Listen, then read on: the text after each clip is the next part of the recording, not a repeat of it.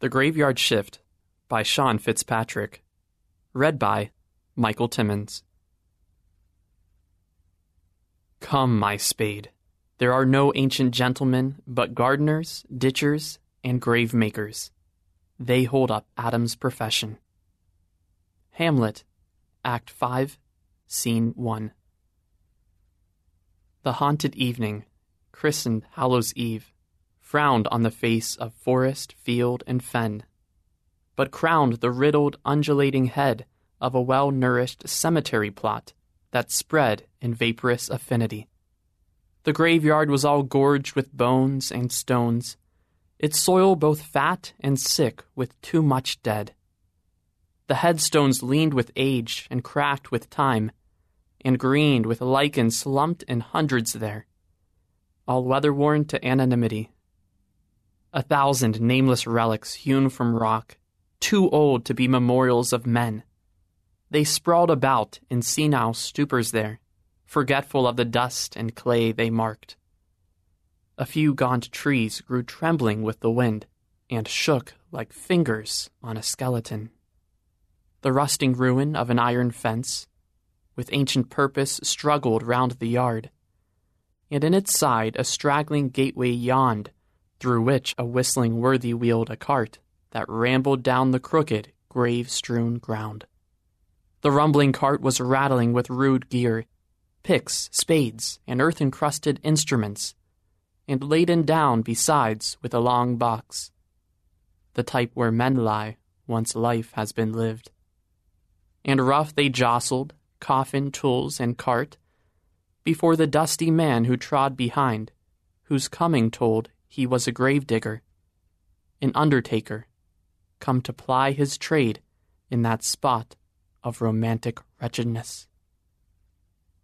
He clambered to a vacant site, stopped short, and dumped his wares. He slid the coffin down, stripped up his sleeves, and spat on his flat hands. Then, grasping his device of diggery, he, with a skillful slice, began to dig. His boot pressed on the lug of his good spade, and made the blades sink deep. The wooden haft was wrenched, then pulled, and opened up the earth. The digger bent his back above his work, and, even as he whistled out an air, he filled the air with heavy clods he heaved.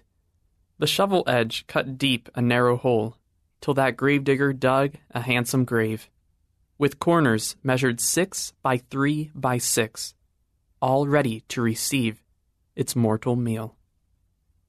But then, before the coffin took its bed, the whistling undertaker opened it. The mask within glowed blue in deathly hue beneath the glowing moon's one cloudy eye. "Good e'en dead, sir," the digger softly spoke. "If dead indeed she be." This said, he paused to make provision, born of age-old fears, in case the corpse should prove no corpse at all. A thread he fastened to the dead man's wrist. The other end was fastened to a bell. "But just you sound," said he, "the death watch knell, and I will dig to heck same for you."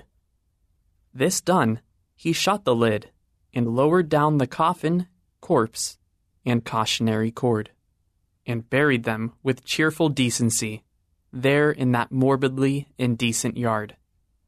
The bell he hung above the mound with care, the string snaked to the casket underground.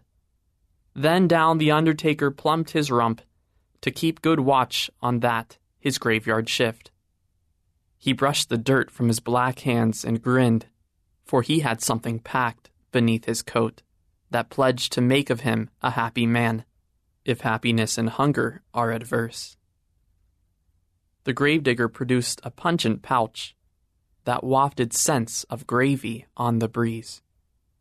Produced as well was a great skin of ale, which joined the wallet in its hearty smells. Then from this bundle the gravedigger freed a roasted leg of mutton, bread and cheese, a knuckle of smoked ham, 5 boiled eggs. A feast to blunt a whetted appetite, which appetite the undertaker had. He stuffed a burlap napkin underneath his grizzled jaws, which quivered with delight at the mere prospect of the stout repast, and hovered over the good grub he brought. The keen gravedigger knew not where to start on such a banquet fine. But then he thought, "First things come first." And so his feasting eyes looked till they looked their fill, and then he stooped and hoisted the brown brew to wet his pipe and cleaned a passage for the splendid meal. But then a gentle clang fell on his ears. The poised gravedigger paused above his spread, his empty stomach filled with butterflies. His eyes shot to the bell in disbelief. He knew he heard too true. The bell had rung. It wobbled weakly on the grounded line and tinkled tiny taps that begged for aid. "My first dead ringer," said he, scrambling up. He seized his hefty shovel with a will. Then how the freshly broken earth took wing, quick scooped and strewn with rasp and scrape and slap. Down dug the undertaker. Down he dug, and dug with speed that he had never known. Still down he dug, and deeper still flinging dull dirt to the starry sky, and still the bell rang in his ringing ears. Then thumped the thud of hollow wood beneath the driving edge of the gravedigger's spade. With pry and pull and churning, sliding earth, the casket resurrected from the deep and pitched upon its side. A crowbar flashed and ripped the lid free, coffin nails and all. The undertaker plunged into the box to pull the man out who had rung the bell, but he within slumped forward rigidly. He fell into the undertaker's arms, and just as dead as he had been before. The faint clang broke the silence once again, and jingled with the wind that moved its tongue. The undertaker smote his thigh and laughed. "A fool indeed to be fooled by the breeze." The bell laughed gently with his coarse guffaw, as there it swayed and rattled in the draught. So he replaced the corpse within the box, and he refilled the gap in the terrain, and hid the hill he had uprooted there, and laid the coffin and its occupant down in the earth again. Then down sat he, his occupation to resume at once. The ham made eyes at him. The mutton flushed. The brown ale begged for his attentive touch. So that gravedigger fondled the fat pouch and laid it to his lips. But there it stopped. A thin metallic sound intoned again, and brought disruption to the graveyard feast. With moistened finger thrust into the air, the digger found the wind had died away. And so he shook his head and stared aghast. For this time wind was not the culprit hand that made the bell sing out with ringing notes. The rope was tugging down beneath the dirt, and being tugged from somewhere underneath. Held in thick awe, the hungry man slouched there, and eyed the twitching twine most narrowly, that lifeline from the land of goblin ghosts that danced before the undertaker's face and summoned him away from his buffet. "Saved by the bell," he said with patient shrug, abandoning his long-awaited meal. He shoved his shovel deep beneath the ground, then up shot sprays of earth as down he dug. Great clouds of sod sprung from the working wedge, as down the undertaker worked his way, and dug the grave for a third time that night, and dug as the bell rang out overhead, and dug to save the one thought dead who rang. Soon wood resounded underneath the steel, and then the coffin lid was cleared away. Off came that lid with urgent helping hands, disclosing there a corpse who still was dead. But though his wrist was stilled and stiff in death, the string was jerking hard and rang the bell. The gravedigger scratched underneath his cap and puzzled long at this predicament until he spied beneath the body's arm a shuffling shadow that was scuffling there. The gravedigger poked at it with his spade, which brought the stowaway into full sight. a rat it was that gnawed and yanked the cord, by accident interred with the dead man. The digger chuckled, leaning on his spade. Then to the rat he said, "That's fair enough. I buried you alive, and so you rang, and so I free you with apologies. Off with you now, and creep not in the crates that bear the cargo and design of this."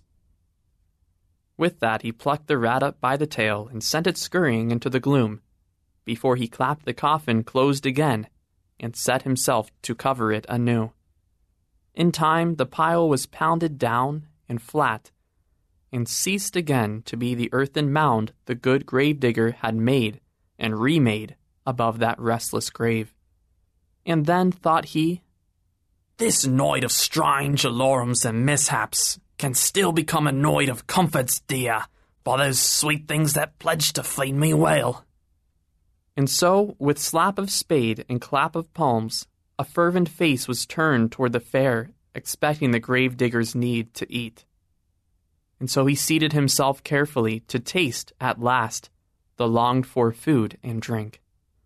Again, the beer prepared to wash away the dust and dirt that chokes a thirsty throat, the marks of hard work and a hungry man.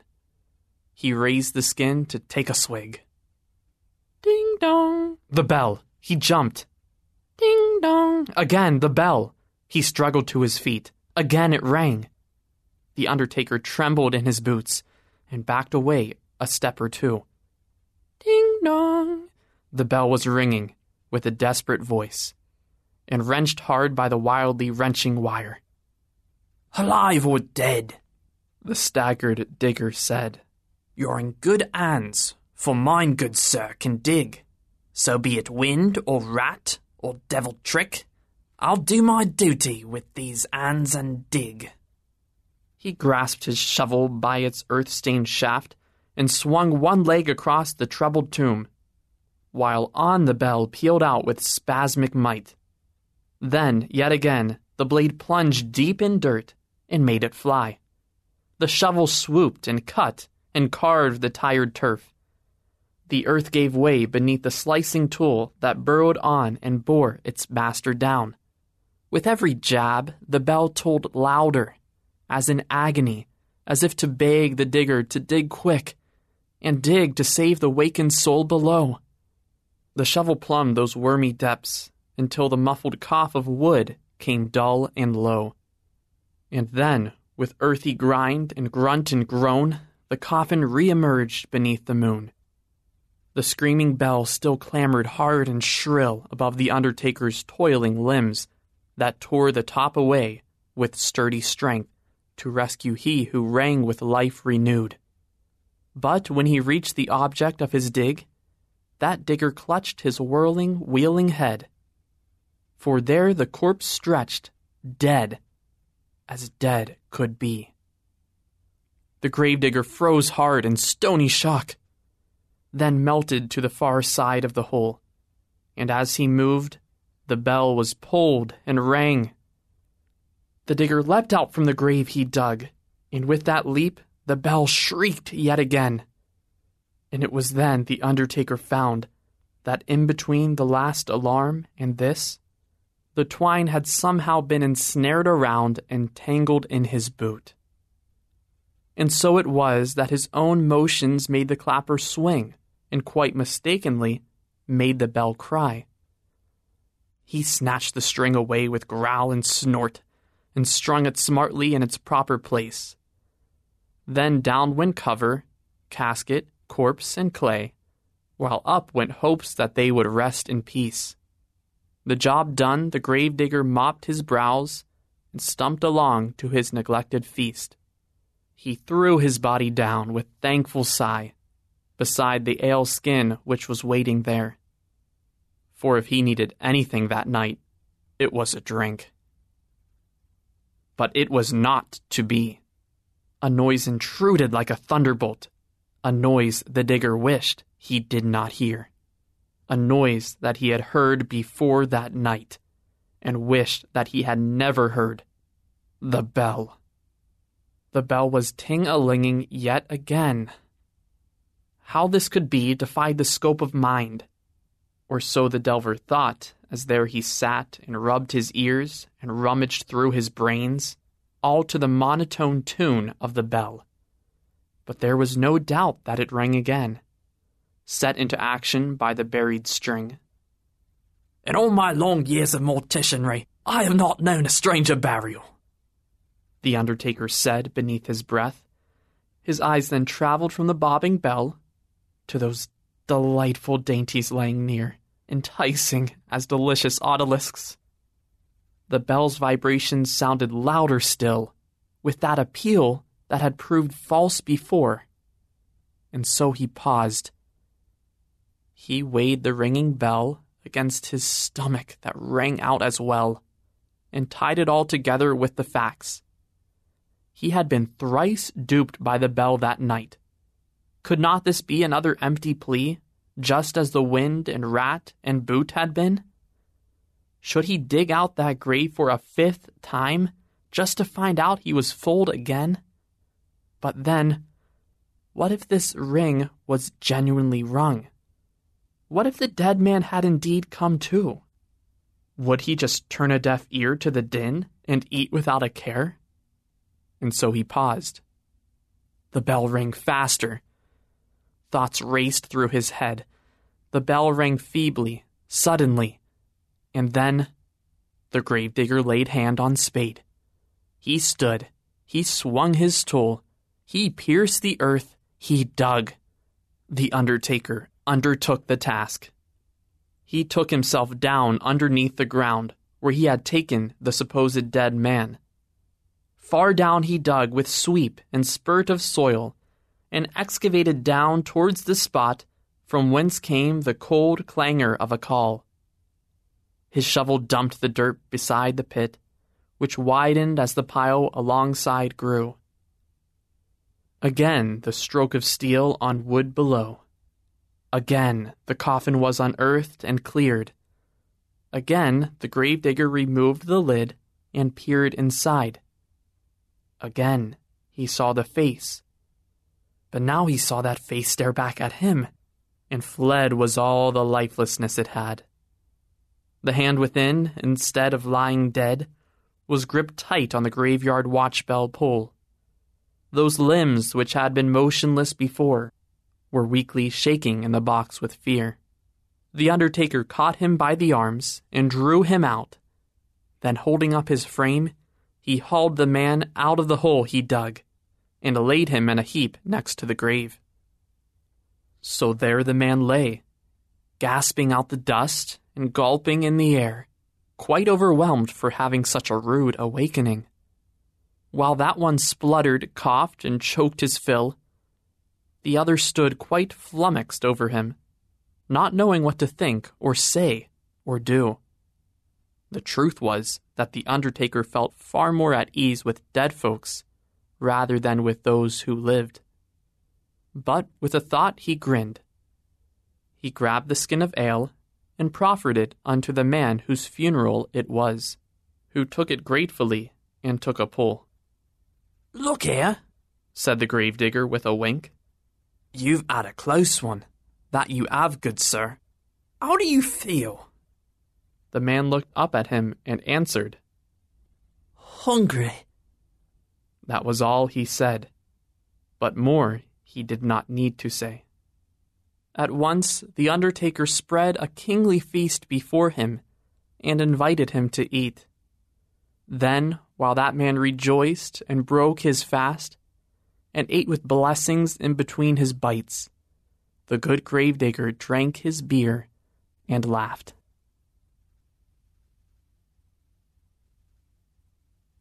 Used by We Are One Body Audio Theater with the permission of the licensor, granted under a copyrighted license agreement. A production of We Are One Body Audio Theater.